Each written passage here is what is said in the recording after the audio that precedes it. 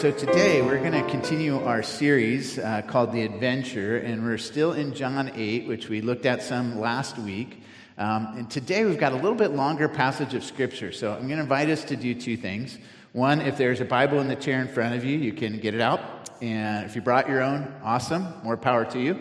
But if you're looking in the Bible in the chair in front of you, it's on page 1662. Page 1662.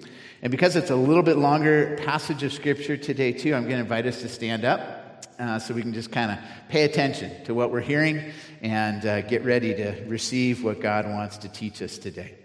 So this is John 8, beginning in verse 31, page 1662. It's also up on the screen for you to follow along. And as we continue this adventure through the Gospel of John together. To the Jews who had believed him, Jesus said, "If you hold to my teaching, you are really my disciples. Then you will know the truth, and the truth will set you free." They answered him, "We are Abraham's descendants and have never been slaves of anyone. How can you say that we shall be set free?" Jesus replied, "I tell you the truth. Everyone who sins is a slave to sin. Now a slave has no permanent place in the family, but a son belongs to it forever. So if the Son sets you free, you will be free indeed. I know you are Abraham's descendants, yet you are ready to kill me because you have no room for my word. I am telling you what I have seen in the Father's presence, and you do what you have heard from your father." "Abraham is our father," they answered. "If you were Abraham's children," said Jesus, "then you would do the things that Abraham did. As it is, you are determined to kill me, a man who has told you the truth that I have heard from God. Abraham did not do such things. You are doing the things your own father does." "We are not illegitimate children," they protested. "The only father we have is God himself." Jesus said, "If God were your father, you would love me, for I came from God, and now am here. I have not come on my own, but he sent me. Why is my language not clear to you? Because you are unable to hear what I say. You belong to your father, the devil, and you want to carry out your father's desires. He was a murderer from the beginning, not holding to the truth, for there is no truth in him. When he lies, he speaks his native language, for he is a liar and the father of lies. Yet because I tell you the truth, you do not believe me. Can any of you prove me guilty of sin? If I am telling the truth, why don't you believe me? He who belongs to God hears what God says. The reason you do not hear is that you do not belong to God." The Jews answered him, "Aren't we right in saying that you are a Samaritan and demon-possessed?" "I am not possessed by a demon," Jesus said, "but I honor my Father, and you dishonor me. I am not seeking glory for myself, but there is one who seeks it, and he is the judge. I tell you the truth. If anyone keeps my word, he will never see death." At this, the Jews exclaimed, "Now we know that you are demon-possessed. Abraham died, and so did the prophets, yet you say that if anyone keeps your word, he will never taste death. Are you greater than our father Abraham? He died, and so did the prophets. Who do you think you are?" Jesus replied, "If I glorify myself, my glory means nothing. My Father, whom you claim as your God, is the one who glorifies me. Though you do not know him, I know him. If I said I did not, I would be a liar like you, but I do know him, and I keep his word. Your father Abraham rejoiced at the thought of seeing my day. He saw it and was glad. You are not yet 50 years old," the Jews said to him, "and you have seen Abraham?" "I tell you the truth," Jesus answered. "Before Abraham was born, I am." At this, they picked up stones to stone him. But Jesus hid himself, slipping away from the temple grounds. This is God's word to us. You can be seated. As we've been embarking and engaged in this adventure through the Gospel of John, it's more and more clear that we need light to live by on this adventure. In ourselves, we experience darkness around us, and darkness in ourselves sometimes, and we need light to show us the way forward. And Jesus is that light. And on Tuesday mornings, I get together with a guys group, and we meet in the lobby at the church, mainly because that's where the heat works best in all of our buildings, is right out there in the lobby. But one of the things that I found when we've been doing this lately, we used to meet in the prayer room, and it was freezing. So we meet out in the lobby. Here's the thing that happens. I drive in, I get up at 5:45, drive in, and it is dark. We meet in the lobby, and we turn the lights on. It's warm in there, but it's still dark outside. As we start to share our lives and what's going on, the ways we've experienced God's grace together, and then we open up God's Word together at about 7:15, by that point, dawn has happened. Light. God has brought light, and there's a new day. And as we're entering into God's Word together, we're experiencing or seeing physically that light. Spiritually, what's happening? We're being enlightened by God. God is showing us who He is through the Scriptures, and He's showing us how to live in light of His Scriptures. We experience that reality each and every time we meet. And that's part of why we encourage you to get into a growth group. But every follower of Jesus ultimately can live freely on the adventure if we're willing to put Jesus' teaching into practice in our lives. Jesus here in this story makes a series of claims about himself, and each claim is met with a challenge. There's pushback from his enemies and those who don't want to receive his teaching as true. Each claim Jesus meets, or each claim is made, there's a challenge from his enemies, and then Jesus makes another claim, and then another claim. In between the passage that Greg preached on last week and the one that I read, there were actually three huge claims that Jesus made, and I want to talk about those for a minute.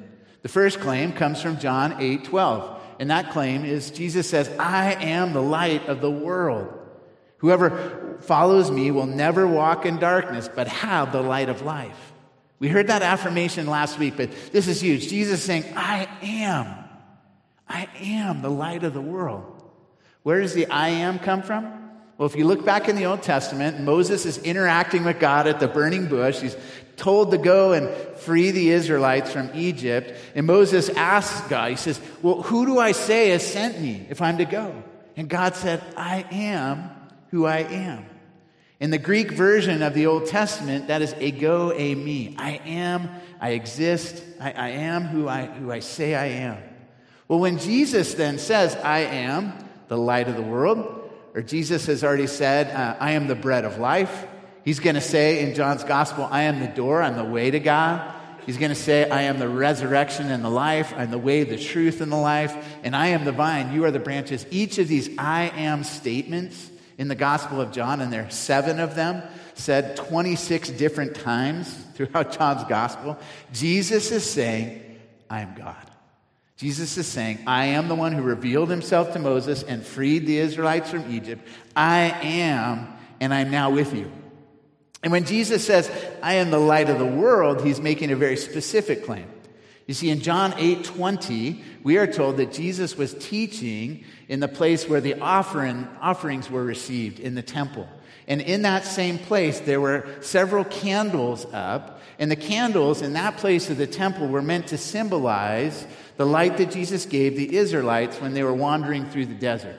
We're told there was a pillar of fire by night that enlightened the way for the Israelites so they knew where to go and they could even travel in the dark. Well, Jesus is saying, I am the light of the world. I am the one who led the Israelites out of Egypt and through the desert and into the promised land. I am He. Jesus is making an amazing truth claim here. He's the one. He's the one that enlightens us, who shows us God, reveals God to us. He is God in the flesh, and He is the one that can light our way, light our path forward. He is the one who can not only set us free, but help us to live freely, as we're going to talk about further today. Second huge claim Jesus makes, and that part of John 8 is in John 8:18. He says, I am the one who testifies for myself. My other witness is the Father who sent me. You may recall that in a Jewish court of law, nothing could be validated without 2 witnesses. In other words, if I testified for myself, hey, I didn't run that red light, the cop lied. In a Jewish court of law, that wouldn't hold up. You needed somebody else there to say, no, the light was yellow and Mike ran that light. He shouldn't get a ticket. Okay, Jesus is saying, I testify to myself. He's revealing himself to them. But he says, my Father is the one who testifies to me. Jesus is saying the second witness that validates who he is as the truth is the Father himself. Recall that when Jesus was baptized, the Father said, this is my Son whom I love. With him I am well pleased. Jesus' identity as the one and only Son of God was affirmed by the Father. So Jesus has a second witness, and it's the Father. And he's saying, whatever I tell you is validated, or the veracity, the truth of what I'm saying is proved true or affirmed by the Father who has affirmed me as his Son. I am the light of the world, Jesus says. The Father affirms what I'm saying. And then he says, the third truth claim in John 8:28 is, when you have lifted up the Son of Man, then you will know that I am the one I claim to be. Jesus is saying the ultimate verification of his teaching is that he was willing to die for us and ultimately be risen again. It's only ultimately as he dies, as he sacrifices himself for us, that he ultimately shows us God's love for us. And then he's validated through his resurrection. The Father raises him up from the grave. We sang Ain't No Grave today. Hey, we're not stuck in the grave, in the future. When we each die, we're going to talk about the reality of death today, that we know that we're ultimately going to be raised up through Jesus. There's no grave that can hold us down because Jesus overcame the grave. And we can have hope and live freely and not fear death then as a result. So when Jesus invites them to follow him, he's inviting them to follow who he is as the light, as the one who's been verified by the Father, and ultimately the one that will be lifted up in his death and ultimately be raised from the dead. And that is what ultimately verifies or proves true his claims. Jesus now says, if you want to follow me, if you want to live freely, and all of us want freedom, I think that's a prime thing we're all wanting for spiritually. He says this. He says to live freely, you need three things. And the first one is to know the truth. If you want to live freely, in light of what Jesus has done for you, if you want to live freely as a follower of Jesus, you need to know the truth. Jesus says in John 8:31, therefore he's saying to the Jews that believed in him, if you abide in my word, then you are truly disciples of mine. To be a disciple simply means be an apprentice, be a learner or follower, be a student, be somebody who is seeking to take in who Jesus is and his teachings and show that in the way you live your life. Being a student or follower isn't easy. Sometimes we get things wrong. Sometimes we miss the mark. But we're seeking to grow and mature in our understanding of Jesus. And this knowing the truth means knowing Jesus because Jesus is the truth. He claims to be the way, the truth, and the life. So before it is about following his teachings, it's actually about following him first and knowing him. So what this means is the more we know Jesus, the more we abide in relationship with Jesus. And that just means to remain or stay or rest in. It's a big word in the Gospel of John. The more we do that, the more we're going to live freely and lightly. And we're reflecting that we're sort of basking in the love of God by the way we live our lives. Jesus goes on to say in John 8:32, then you will know the truth, and the truth will set you free. Jesus is saying that if you want to know true freedom spiritually, you need to know me and the truth of my teaching. One of the songs that we sang this morning too said, speak what is true. You know, we're singing that. We're affirming that. Lord, we need you to speak what is true. And that is what is true about you, who he claimed to be. And that's also true about us. And the truth about us is we need Jesus. We need a Savior. We cannot save ourselves. So when we encounter the truth of Jesus, it's actually first a hard word. It's recognizing we can't save ourselves. We can't, pull ourselves up. We can't rescue ourselves. We need Jesus to do that for us. Freedom then is about an encounter with Jesus, the risen Lord Jesus Christ, through the power of his Spirit. And that's what frees us. This isn't about political freedom. This isn't about like intellectual freedom, like the more you take in, the more you know intellectually, the more free you're going to be. I have a couple of advanced degrees. I went back and got a master's degree and a doctorate degree. Knowledge by itself through those degrees did not free me. In fact, the more I studied, the more I realized I didn't know. and the more you realize, I'd have to learn more and more and more. And I always said, I have this Master of Divinity degree, and that degree is preposterous because no one's going to master God.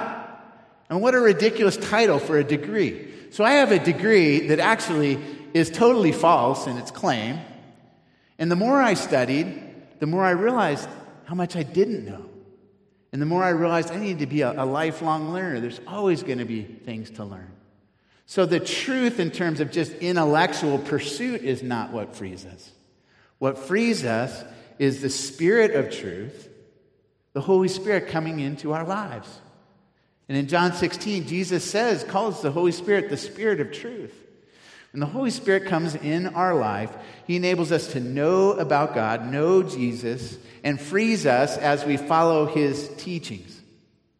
Our culture has gotten this backwards because when they hear that phrase, and when Jesus says, then you will know the truth and the truth will set you free, they think about freedom being like through personal autonomy or just being given a range of freedoms.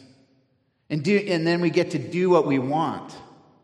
But Jesus actually says freedom is found in relationship with me and resting in what I have done for you. Finding your identity in me and living out my teachings. I have often said that the 10 Commandments should actually be called the 10 Freedoms. Because if you tell the truth and you don't lie, you stay free, right? When you lie, you're just worried about being found out. Okay, when am I going to get caught in this lie? I could tell you that for Josh and Levi, honoring their father and mother leads to more freedom. Dishonoring us, not so much. If you want freedom, it means living out the teachings that Jesus has given and actually being shaped and molded through that relationship with Him. Real sonship comes as we rest in Him and as we find His freedom and live out that relationship. That's point number one. If you want to live freely, you need to know the truth. Point number two here of these three is to know that we belong as a son or daughter. You know what enables us to live freely spiritually is our knowledge that you are a child of God. And Jesus says this, now a slave, in verse 35 and 36, now a slave has no permanent place in the family, but a son belongs to it forever. So if the Son sets you free, you will be free indeed. Who sets us free? Jesus does. Jesus, through our forgiveness, sets us free to live a new life. The Son sets you free. Jesus is the one that has to do that work in us. We cannot free ourselves. It's like, through our sin, we're locked in a prison and the gate is closed, okay, and we're inside and we don't have the keys, but Jesus has the keys. And He comes and He lives His life for us. He opens the door and lets us out. He lets us live into the freedom that He's won for us. And that freedom comes as we rest in our identity as a son or daughter of the living God. You see, there's freedom in being a son or daughter versus being a slave. And Jesus draws this contrast. A slave, He says, is not free. A slave is always trying to kind of earn their keep. And a slave has no permanent place in the family. Okay? They're connected to the family, but they're not really part of the family. And what Jesus is saying is currently, because of your sin, you're slaves. And you're trying to be better. But you're never going to earn your freedom or place simply by trying to be better. What's going to enable you to find freedom, true spiritual freedom, is resting in your identity as a son or daughter of God. To know who you are in Jesus. When I was growing up as a son, the middle of three boys, I would blow it. And my parents would let me know when I blew it. But I don't remember ever questioning whether I was still their son when I blew it. That was not at stake. And when I discipline my boys, when I'm helping to raise them, grow them up as followers of Jesus, as disciples, there's going to be times of correction. There's going to be times of, hey, miss the mark a little bit, that one. But I never want them to question whether they're my son. Okay? And I want them to experience the freedom of knowing they are loved as my children, as my sons apart from whether they got it right that day or got it wrong. And God wants you to experience freedom by knowing that you're a child of God and that nothing you face today can call that into question. It's not about doing better today than you did yesterday. It's not about, getting more things right. We are all going to miss the mark. Pastor Greg last week shared that the night before, Courtney had wanted a group to go out and go axe throwing. I was a part of that group. And what I found quickly was this. Nobody was going to hit the center mark with their axe throwing 100% of the time. In fact, most of us were hitting the walls. The axe wasn't even sticking. The axe was going all over the place. I'm surprised that no one lost a limb. We had an EMT in the group, and I asked him, hey, have you ever gotten a call here because there's been something? He's like, oh yeah, I've been called down here because of the axe throwing. None of us is going to hit the mark 100% of the time with the way we live our lives, okay? And what happens is if we think we're not good enough to be here today, if we think we're not good enough to receive God's grace and mercy, what we're doing is we're enslaving ourselves, and we're thinking that we have to earn God's favor through our good works. And we're never going to make it that way, and we're never going to live freely as long as we believe in that. This is what was at stake in the parable of the prodigal son in Luke 15. You remember that story? And I think have Abby put up the Rembrandt's painting of the prodigal son. This is my favorite painting. And I've said this before, but in my office, it's actually in 4 different points in my office because I always want to kind of have it in sight and have it in mind as I'm meeting with people. And in this painting, we see the younger son who's just worn out. He's lost one of his shoes. He's tired. He's ragged. And he had taken the inheritance that the father gave him, and it says that he went off to a far-off country, and he lost all that inheritance in wild living. Okay? He had taken the good gifts of the father and squandered them.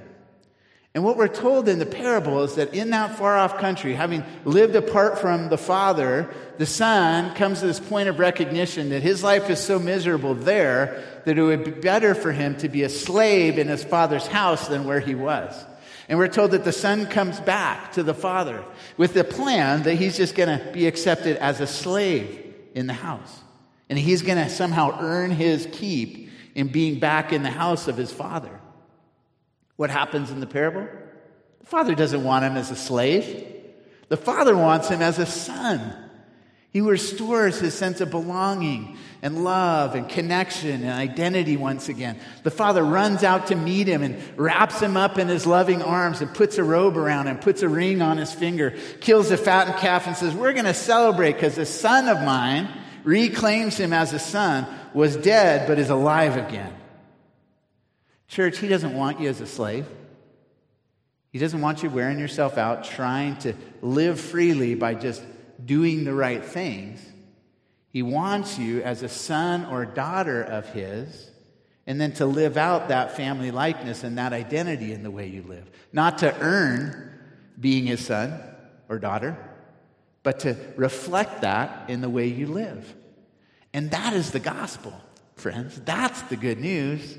Not that we can do better. Not that we have to try to, that we're kind of getting it right more of the time. No, the gospel is we get it wrong, and Jesus has done for us what we needed so that we could be made right.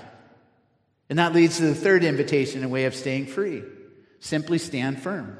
The freedom Christ won for us is to be maintained. In Galatians 5:1, it says, it is for freedom that Christ has set us free. Stand firm then, and do not let yourselves be burdened again by a yoke of slavery. Jesus is saying to follow his way as his disciple leads to freedom for us. Some people push away God's teachings and the Bible thinking, no, that restrains me. No, what frees you is living it out and standing firm in that freedom. Do we live in light of that freedom every day? No. Sometimes, through our addictive tendencies, sinful actions, we basically enslave ourselves once again. Jesus is saying, and echoed in Paul there, to stand firm in what God has done for you and to rest in your freedom. That is the way you're going to live freely and lightly. So we have to know the truth. We need to rest and celebrate our identity as children of God, and we need to stand firm in the freedom that Jesus has won for us. And the issue here is all about identity and belonging. And notice in the course of the conversation, the key question that they're wrestling with is this: who is your father? Or in our modern parlance, who's your daddy? And the Jews are basically saying, well, Abraham's our father. We're children of Abraham. And they're arguing with Jesus, saying because they were descendants of Abraham, they are in God's favor and they are good. And they actually even go to the lengths of trying to say, yeah, we've never been slaves. We've always been free because we're Abraham's children. And so you're saying we have to be freed from slavery. And what do you mean by that? We're Abraham's descendants. We're children of Abraham, and therefore we're already free. And I love the fact that they argue this. We're free because we're descendants of Abraham. Did they forget Egypt? Did they forget the Babylonian exile? Did they forget how bad the period of the judges were? Did they forget the fact that they were currently under Roman occupation? They were not free just because they were descendants of Abraham. They had been enslaved again and again and again. Jesus is saying it's not your heritage that gets you God's favor. For us, let's translate it. It's not because you grew up in the church. It's not even because you're a member of the church that earns you God's favor. That's not it. What's it is a relationship with Jesus and finding your identity as a son or daughter of the living God through Him, and not just through your heritage, not just through, you having grown up in the church. Real sonship is about connectedness to God through Jesus. And when we do a new members class, next week we get to welcome in 8 to 10 new members, great folks that are coming and being a part of our church family. What I tell them is, it's not about your external church membership that then, gives you favor with God. It's that God has given you favor in Jesus, and you want to be joined to Jesus, and you want to be joined and connected to a church family to be reminded of your identity as a son or daughter of the living God in a continued way. And that's what leads to living in light of the freedom that God has won for you. If you think that freedom has just come through a godly heritage or you having grown up in the church, there's a lot of people I know that grew up in the church but aren't currently living a free life through what Jesus has done. They're enslaved by sin. And it's not their identity in terms of having grown up in the church that is going to save them. In fact, Jesus presses the point, and he basically says, it's not even that Abraham is your father that's what's going to give you God's favor. In fact, he presses the point and says, your father is Satan. Ouch. And he basically is saying, hey, you're trying to kill me. And you're not receiving the truth that I'm teaching you. In other words, you've given in to lies. And in that, you're proving that you're being led by Satan, not by God. Man, here they are resting in, we're children of Abraham, we're okay. And Jesus says, you are not okay. In fact, you've given in to the spirit of this age, of Satan, and he is the one that's leading you right now in rejecting the truth and in wanting to kill me. Friends, the reality is, the spirit of this age, Satan, is alive and at work in this world. And many of us have given in to the false claims of this world, thinking just living in light of the way the world does is what's going to kind of free us. And we are not free as a result. In fact, we're more and more enslaved than ever. To be free, Jesus says, is to truly have God as your Father. And for you to live out your identity as a child of God through what Jesus has done for you. It's recognizing that the truth of Jesus speaks to the reality that we need a Savior, and He is it, and we are not. And Jesus says in John 1:12, we're told him, yet to all who received him, to receive Jesus, to those who believed in his name, he gave the right to become children of God. Our identity is found in our response to Jesus. And when we accept Jesus, then we can live freely as a result of our identity. And that freedom as children of God through Jesus frees us from the greatest fear we have. And that's the fear of death. And Jesus says in his word that what ultimately frees us is his word and our reception of it. says three main things towards the end of the passage. He says, if we receive his word and his truth, we will never see death. We will never taste death. And we will know God. Jesus' word speaks to the reality of our need for a Savior, and that if we accept Jesus and then live out that relationship, we are going to live free, and we're not going to fear the greatest enemy, and that's death. Because we know that, like Paul talks about in Romans 8 and 9, that death ultimately is not the final word. Jesus' word over us is. And Jesus says, you're my son, you're my daughter, and I've claimed you in my love, and you're okay, not because of your growing up in the church, or not because you've, just following the ways of the world. You're okay, and I'm accepting you because of how you've responded to me, if you've invited me into your heart and into your life. Some of you have shared great pain. I've shared great pain with you over the last 6 weeks or so. I've done a number of memorial services in that stretch. And in each one of those, what do we want? We want assurance in knowing that loved one is now with God, has been freed from the power of death. And friends, that assurance comes through our own receptivity of Jesus. And here's the thing, and this is an interesting way to think about it. At your memorial service, do you want to give your friends and family any doubt of where you are? I don't want to give my friends and family any doubt of where I am.